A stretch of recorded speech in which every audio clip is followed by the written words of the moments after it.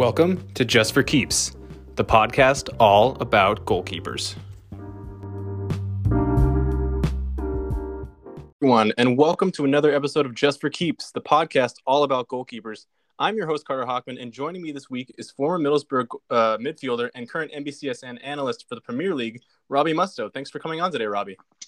You're very welcome, Carter. Yeah, interesting to join you and chat a little bit about goalkeeping. Obviously, I wasn't a goalkeeper, but I played with many really good ones, so it should be fun. Yeah, no, typically I ask everyone on here right away what made them want to become a goalkeeper. Obviously, having never played the position, I have to change the gears a little bit. So I'll ask you what initially made you maybe want to stray away from playing or wanting to play the position. Oh, wow. That's such an interesting question. Yeah, I guess when I was a kid, Carter, when you're at elementary school, when I was a young kid, I was good with my feet.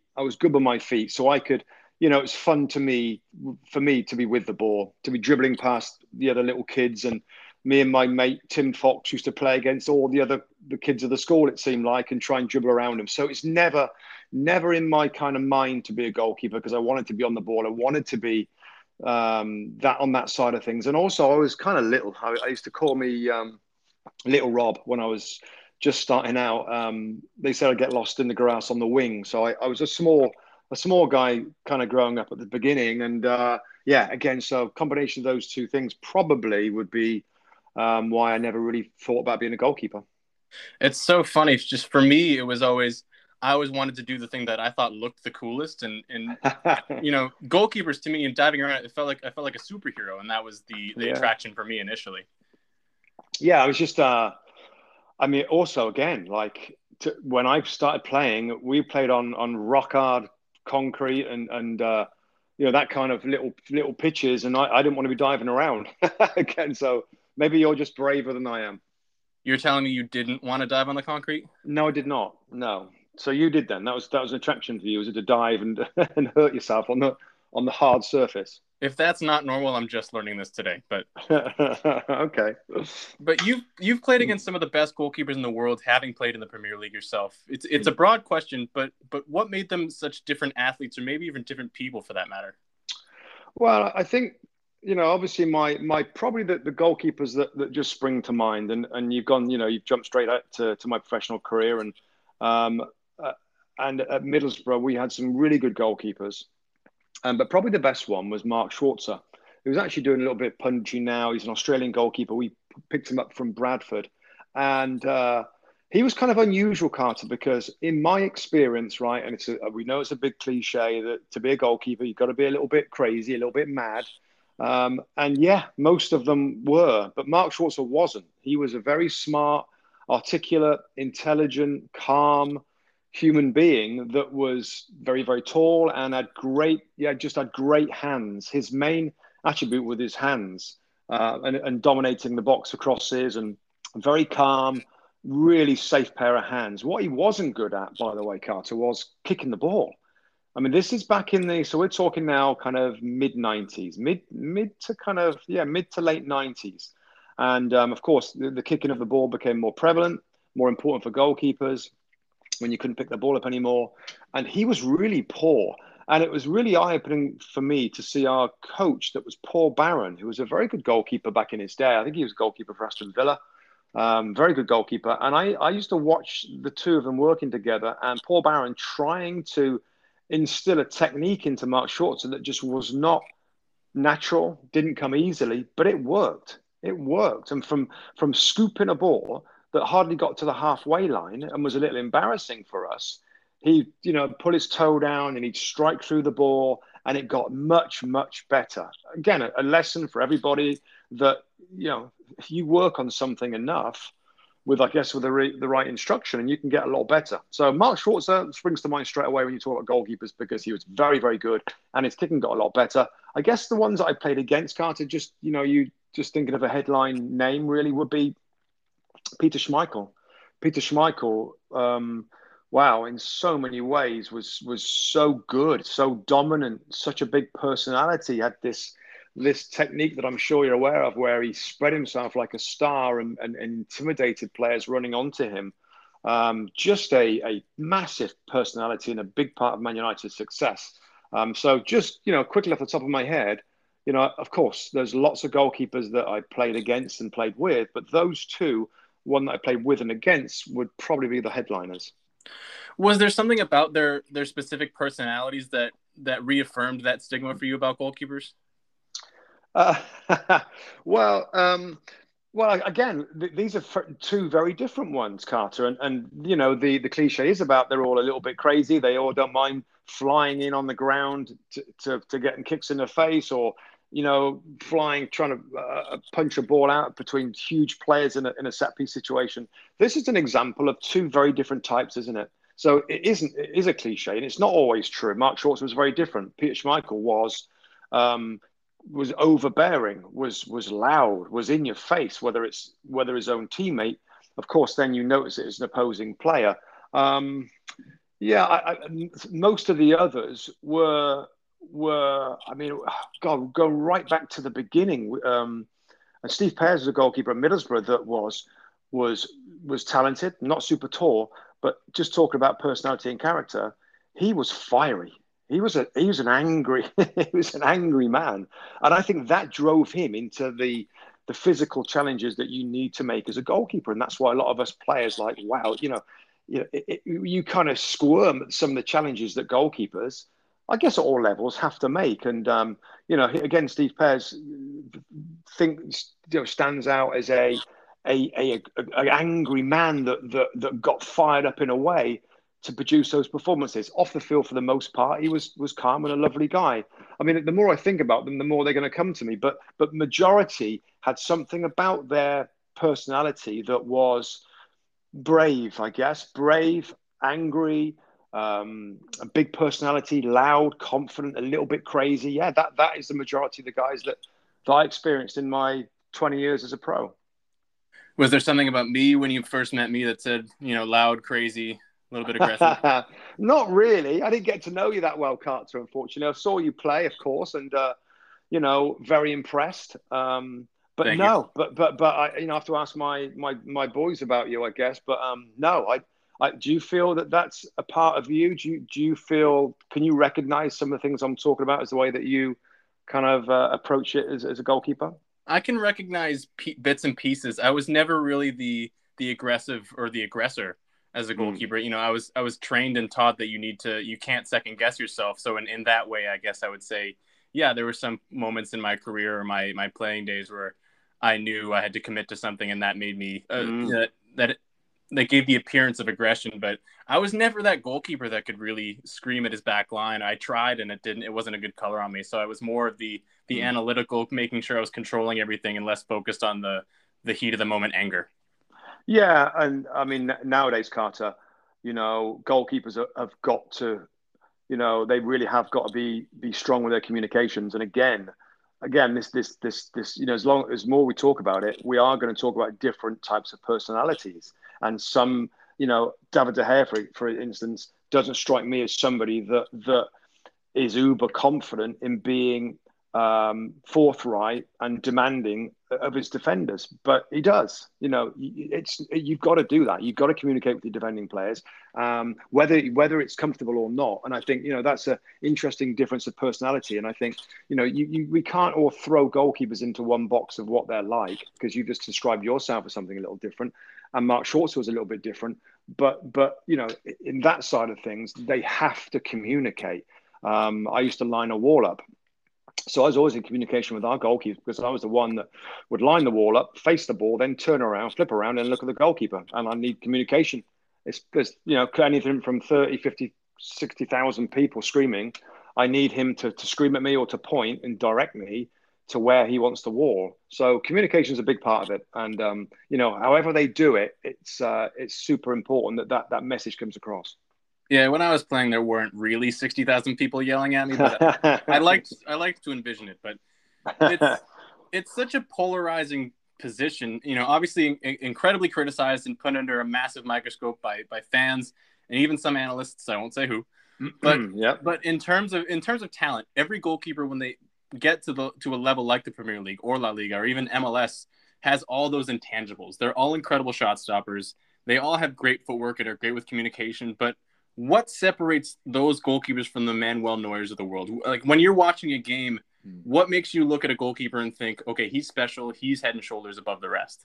There's a couple of things, Carter. A couple of things, and I think first and foremost, I think you're absolutely right. Majority of the goalkeepers that I work with and I analyze and I watch are all very good shot stoppers. Some are exceptional, but they're all very, very good. I think for the most part, the longer kicking stuff is okay. The technical side of the football playing out is something that there's a bit of variety in that. But I think the decision making is probably number one. Decision making of goalkeepers, when to come off their line for a cross, when to stay on the line, when to come out for a ball that's chipped over the top of the back of your defensive unit, and you got to come out and clear it, or is the attacker going to get there first? I mean, or a winger comes into the box and you goalkeeper, you think you can come out and you can go down and we've seen millions of those, Carter, where the goalkeeper either gets the ball with his hands or he trips the attacking player. It's a decision making that is absolutely the number one thing, and I'm pretty confident that most goalkeepers would agree with that. Just to make the right decision at the right time in the split second, whether you're going to go on the side of a little bit more bravado, and you fancy your chances of coming out and punching a ball or winning that ball, or other goalkeepers are a little bit more cautious and tend to stay on their line and maybe demand more of their defending players. So I think of all the attributes, what I've seen, I think the decision making would probably be the number one thing of what makes a great goal, or the most important part of goalkeeping, assuming, of course, that the basics are kind of there in terms of their technique. Now, you also get to work with arguably the greatest American goalkeeper of all time in Tim Howard, a personal hero of mine, in fact, but that's besides the point. Yeah. What are some of the things that he's pointed out to you in his own analysis that have taught you things about the position? Mm-hmm. Yeah, very good.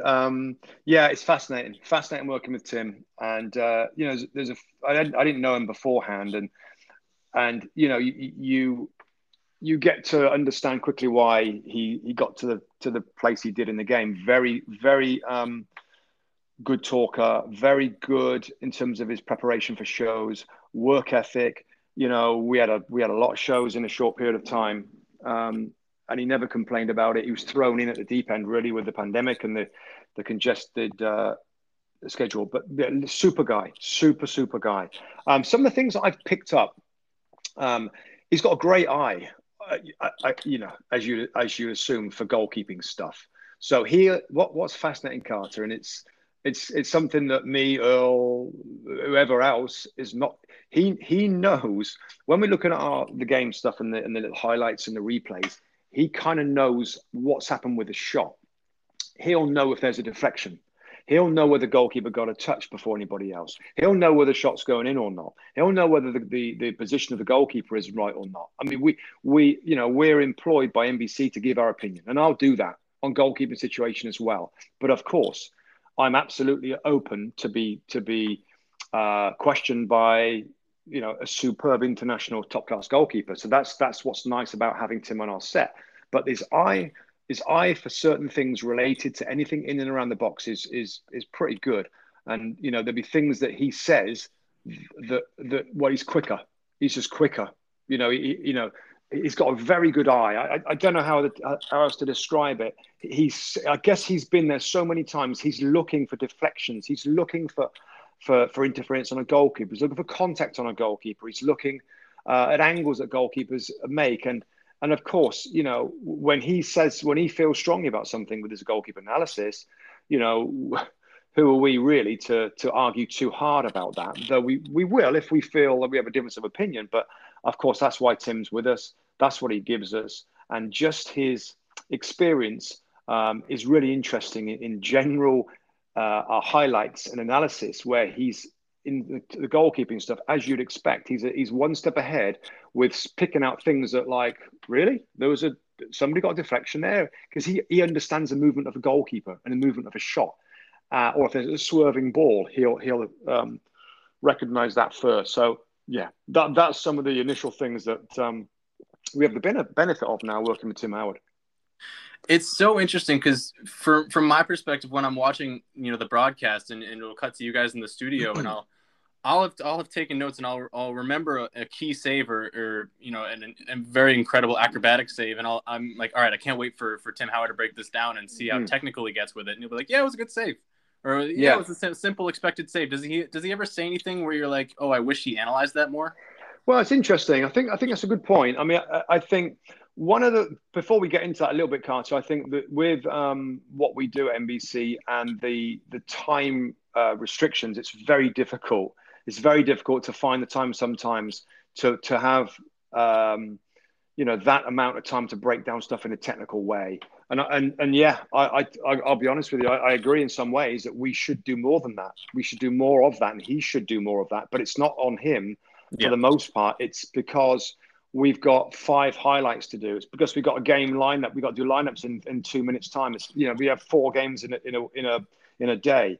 But I think it's something that we will be doing more of when the schedule gets back to normal for next season, because it was very different. I'm sure you noticed it, Carter, with the amount of games and the way that they were spread out for TV. Which meant that we had to do back to back games a lot, and it just reduces your time. Also, we have, because of the pandemic, because of labor situation in our tape room, in our company, that we had less people to help us with that because of the pandemic and because of social distancing in our edit rooms and stuff. So we will do more of that. He will do more of that, and I think that's something that we look forward to. But there's been a few analyses of what he's done that's been interesting. But I think what you're looking for, right? And I think people would enjoy it, and I would enjoy it. Is it's going to take minutes. He's going to break down the positioning, or his footwork, or his line of sight, or his body weight move. I mean, all that kind of stuff is probably what I would think would be fascinating. And yeah, we haven't seen a lot of that. But I'm putting that mostly down to, wow, our show is so quick. It really is quick with stuff that we have to do, and we simply at times don't have the time, the seconds, the minutes on live air to be able to do too much of that at the moment. And you kind of mentioned it a little bit, but is there something that you wish, like you see something in a game, is there, or movement with a goalkeeper, a particular save or a particular error, is there something that you wish he would kind of break down for you, something that you don't quite understand? I think positioning, I think we'll get more of that from him. And that's what you want is insight, right? It's insight. It's stuff that we don't know. And I know basic stuff like most of the viewers, or some of the viewers possibly, but I'd love to know a little bit more about, he has talked about footwork and stuff like that, and weight, shifting his weight or not shifting it in given situations, free kick situations. There's a ton of stuff, Carter, that we can do. Free kicks. What's his philosophy on free kicks? How does he line a wall up? What does he want his charging player to do? Which side of the wall does he favour? Does he come off the line? What's he like a goalkeeper's? Does he want? Does he study? Does he know which side the players go? Does he not? I saw Peter Schmeichel on TV in the US saying that he didn't want to know. He did not want to know anything about the penalty takers, that he would just figure it out on the day. And he'd look into their eyes, and he'd figure out with their body movement coming up to strike the ball, where it's most likely to go in the goal. Where I think Tim's different. I think Tim did have all the information before you go into a penalty shootout. So I think, getting back to your question, I think the positioning part of it is really interesting. I think the lightness on your feet. I mean, I think I did a breakdown on Edouard Mendy at Chelsea a few months ago now, and I was fascinated how he bounces on his feet all the time, and he's like ready to spring more than others, because it was different. So I picked out a few clips, and I put a little package together of Edouard Mendy just poking it. You think about it, somebody's looking to shoot around 25 yards. He's moving on the goal line. He's reaching his head around to see the player. He's bouncing on he's like a coiled spring ready to go. And so I thought that was interesting, but I'm sure Tim will bring that. And I think the position of the goalkeeper is interesting. And then the near post debate, whether goalkeepers should be beaten at the near post. I think Tim's view, and again, we'll get more of this, is it's not always as bad as what people think it is. You overcover that near post and you leave the other side of the goal, depending, of course, on the angle of the shot coming in. So I think the intricacies of it, the stuff that I don't know enough of, and the stuff that made him an international goalkeeper at the highest level, would be what I want to see, Carter. But other than that, I guess we'll have to wait. We have to wait to see what he brings, what he suggests to our edit room. Again, he's still pretty new at the TV thing, really, particularly with us and the detail that we can go into and the support that we do get when things are back to normal. I think that's when we'll see more of this into next season, where he's a little bit more comfortable with his surroundings. And it's not an easy thing to jump into. And I know he's done bits before on different networks, but NBC is a really demanding network and producers that have a real set way of doing things, and it sometimes takes a little bit of time to get familiar. But yeah, I mean, what an asset Tim Howard's going to be for our broadcast going forward to bring that goalkeeping experience. Oh, absolutely. And moving back to the position itself a little bit, we kind of talked a little bit. You glanced over a little bit earlier at the beginning, but the position has changed drastically since you were a player in the 90s, and in doing so, it's very much changed the way the game is played as a whole. A lot of people I know really point to a guy like Manuel Neuer, who I mentioned earlier, but was there a moment where you saw goalkeeping change from being basically just a shot stopper with cleats on to essentially a midfielder who can save shots? I think there's two elements in history of it that for me have been huge. The first one was the goalkeeper, the pass back rule, and that changing.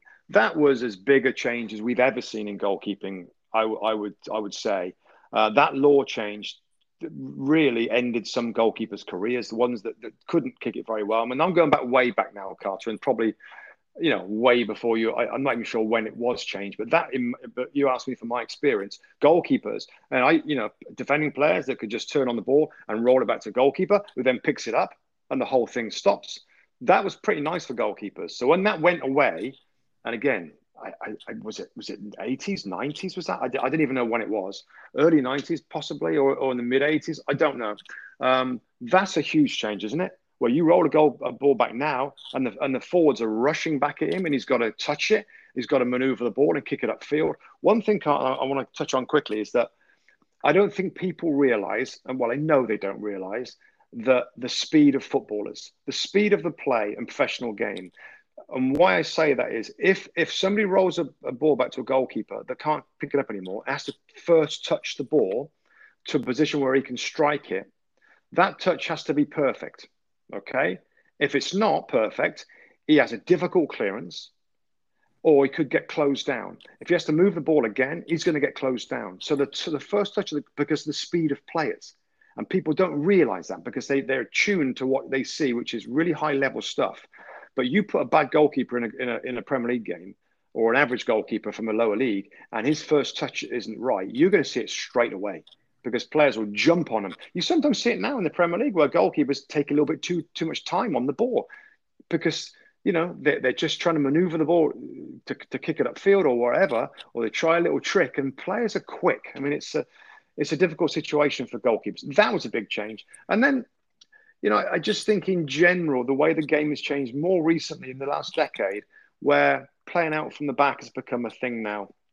And I think, when you look at Man City and the Joe Hart situation with Pep Guardiola, and that he needs his goalkeepers to be really good on the ball, I think that's another part of goalkeeping. When you sort of say about things that have changed, that has to be right up there right now. Manuel Neuer is superb at it. Ederson, by the way, I'm sure you realize that is incredible. It's absolutely incredible. In fact, I enjoy him getting the ball because he's got all sorts of passes in his head. He's got the vision to see things. He's got a tremendously strong left foot, as we know. He has got a brilliant picture. So as footballers, you're taught to have a picture of everybody on that field before the ball gets to you.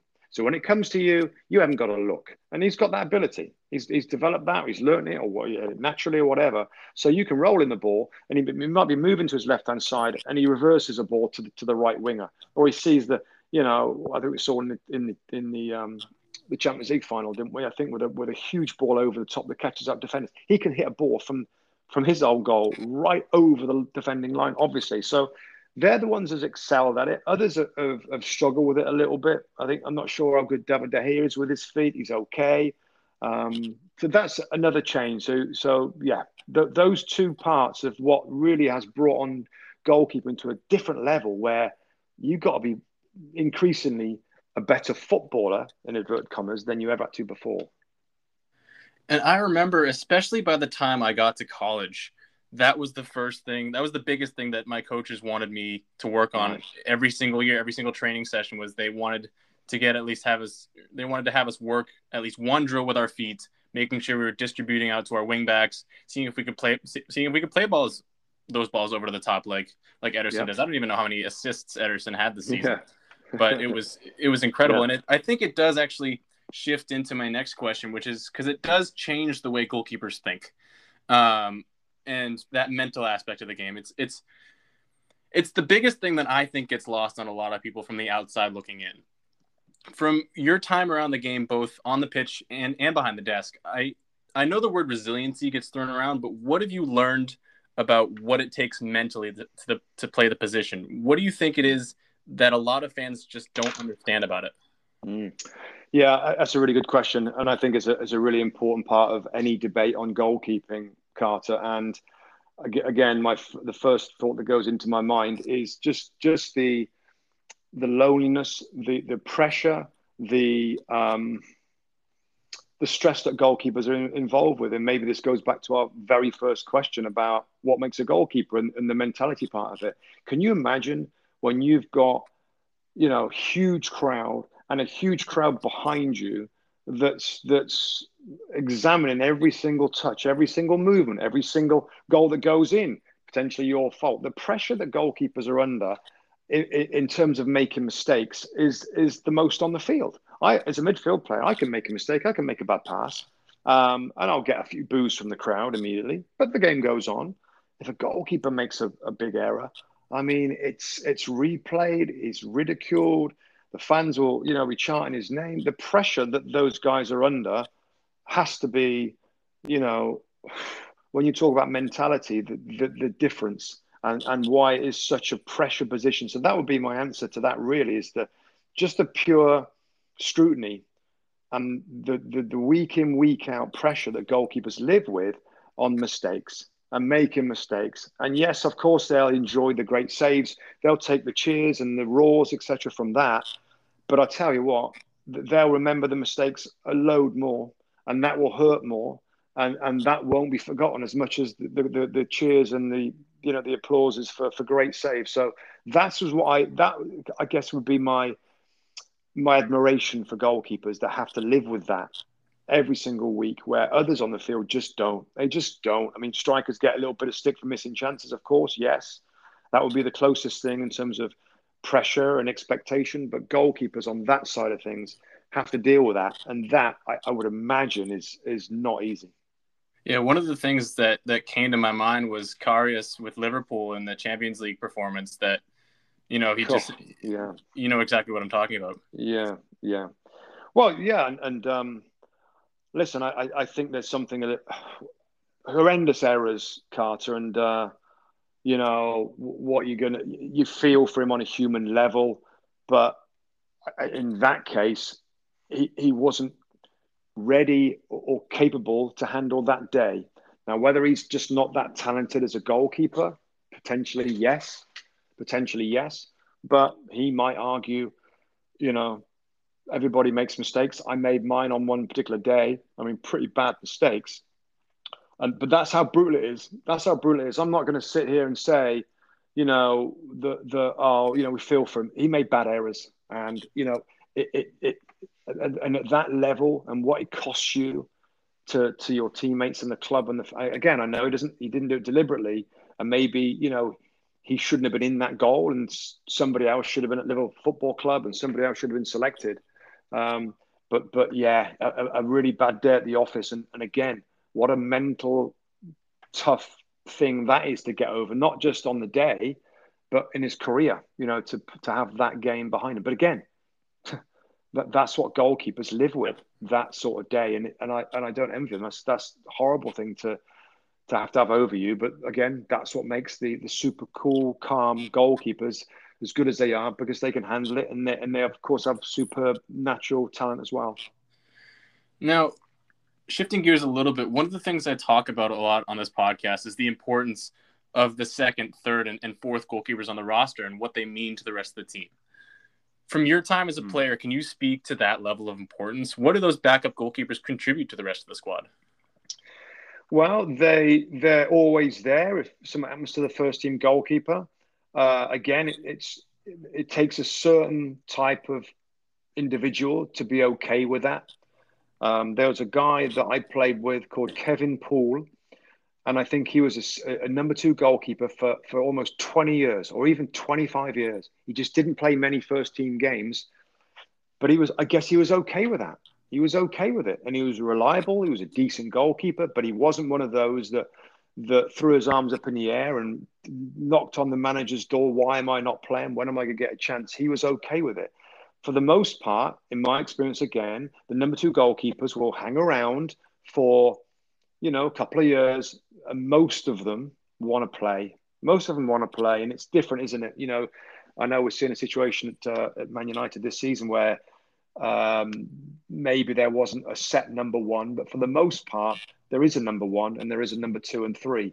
And if you're not okay with that, then after a season or 2 seasons, you've got to go and say, listen, I appreciate your decisions, but I want to move on. I want to play. And that's when you get into different types of professionals, whether they're happy or whether they're not happy. Most of them are not happy, and then most of them will want to go and play. So that's around the training ground, Carter. Mostly absolutely fine, honestly. And the relationships and the camaraderie is absolutely great. Too many goalkeepers that I could mention that got on fine with it. They were challenging the goalkeeper, the number 1. Of course they were, but there was never any animosity. And, they were there and they were good teammates and they warmed each other up and they would congratulate each other. Of course, at times there's going to be a little bit of bad feeling or a little bit of disappointment. But yeah, for the most part, you get on with it as professionals. You challenge the number 1 because you never know, a loss of form, keep yourself in good shape and you'll get some opportunities. But after a couple of years of that, most of them want to move on and play, which in my opinion is the right thing to do. Go and play. Don't be, everybody can't be number 1s. I get that, but find a place where you can play, because that's where the enjoyment comes. That's where the fulfillment comes, the sporting challenge, everything else. So that's kind of what I've seen in that regard. Yeah, I mean, in terms of contribution to the rest of the squad, I would ask, maybe sort of phrasing it differently, how important is it to have those second or third goalkeepers that have that positive attitude, that are okay with being ready for games, but are also contributing to the development of the rest of the team? See, the first thing I'll say, Carter, is that you and I coming from this from different places, okay? And in the professional game, this is different, and that's what I can speak to. Now, in high school or in college teams, I'm sure, it's uber important that everybody gets on and the second, third goalkeeper are part of it all, and they're all right. And that's all the nice stuff that I'm sure is important and goes on. In my experience and the professional game, I don't really care. I'm doing my job, and our goalkeeper will do his job. And as I just said to you, for the most part, the reserve goalkeepers, they'll do their bit and they're part of the squad, and they're absolutely fine. If there was a goalkeeper that was a moody so-and-so and he didn't get on very well with the first team goalkeeper, so be it. I'm a professional. I'm not going to let that affect me. And I think that's the difference when you get to the professional level, that, we grow thick skin. I don't, whatever happens, it's not going to affect me. I'm playing for my career, my livelihood, my position in the team. If there's stuff that goes on and I don't get on with anybody, or there's other players that try and kick me in training and we have flare-ups, we have bust-ups, that's fine. Do you know what I mean, Carter? And that's what I'll try. And it sounds cold, but that's kind of what it's all about at the professional level. Again, that's something that, if you're in that environment, Tim Howard, these other guys would say the same thing. Everybody's trying to do what's best for them. And mostly got reserve goalkeepers, reserve team players, get on with it. But they're not super happy. They want to be playing. And as from a first teamer point of view, I'm okay whichever way it is. If they're great lads, I get on with well with them, and they're super encouraging, etc., and great teammates, if you like. That's great. If they're not, doesn't bother me that much, mate.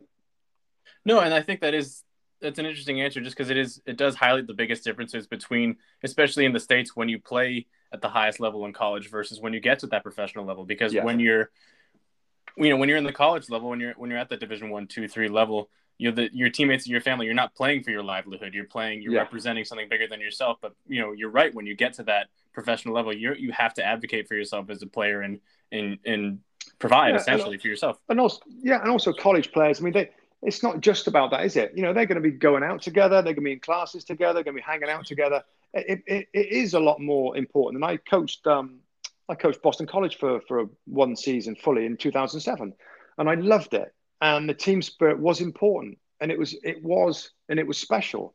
And of course, when you start to win, everybody buys in, and it's kind of fun. I got a sense that the group felt something special was happening. We were winning a lot. We won the ACC conference. We won the ACC tournament. It was great, and everybody's bought in. And then, after we finish training our games, they're off and they're doing stuff. They're going out for the old party, I'm sure. They're together. It's different. Professional's totally different. And that's where I'm not going to sugarcoat what happens in the professional situation, because I'm just telling you honestly how it was. And it's different. And it's I guess it's harsher. It's a harsher world. And maybe it needs to be, given what's at stake. And it's your career and it's your family, and it's, trying to do the best you can for those. That's absolutely true. Robbie, I really appreciate you taking the time today. I had a great time talking to you today. No problem, Carter. It was fun. It's a different angle. I don't get to talk as long as this is, because of our shows on NBC are pretty short. But it's nice to get a little bit of conversation, a little bit of different thought and different question, and challenging me in different ways. Bring up some of the past goalkeepers. But I've got nothing but respect, mate, for you and everybody else that listens and are goalkeepers and love goalkeeping. Super brave position, mentally tough position. And now with the added kind of parts of kicking and making the right decisions on the ball and getting caught in possession and playing out from the back, it's a very complicated position and very respected from my point of view. So, Carter, it was fun, mate, and we'll have to do it again sometime. Absolutely. I couldn't think of a better place to end it. This has been another episode of Just for Keeps, the podcast all about goalkeepers. Thank you very much again to Robbie Mustoe from NBCSN for coming on today. I have been your host, Carter Hockman. We will see you next time.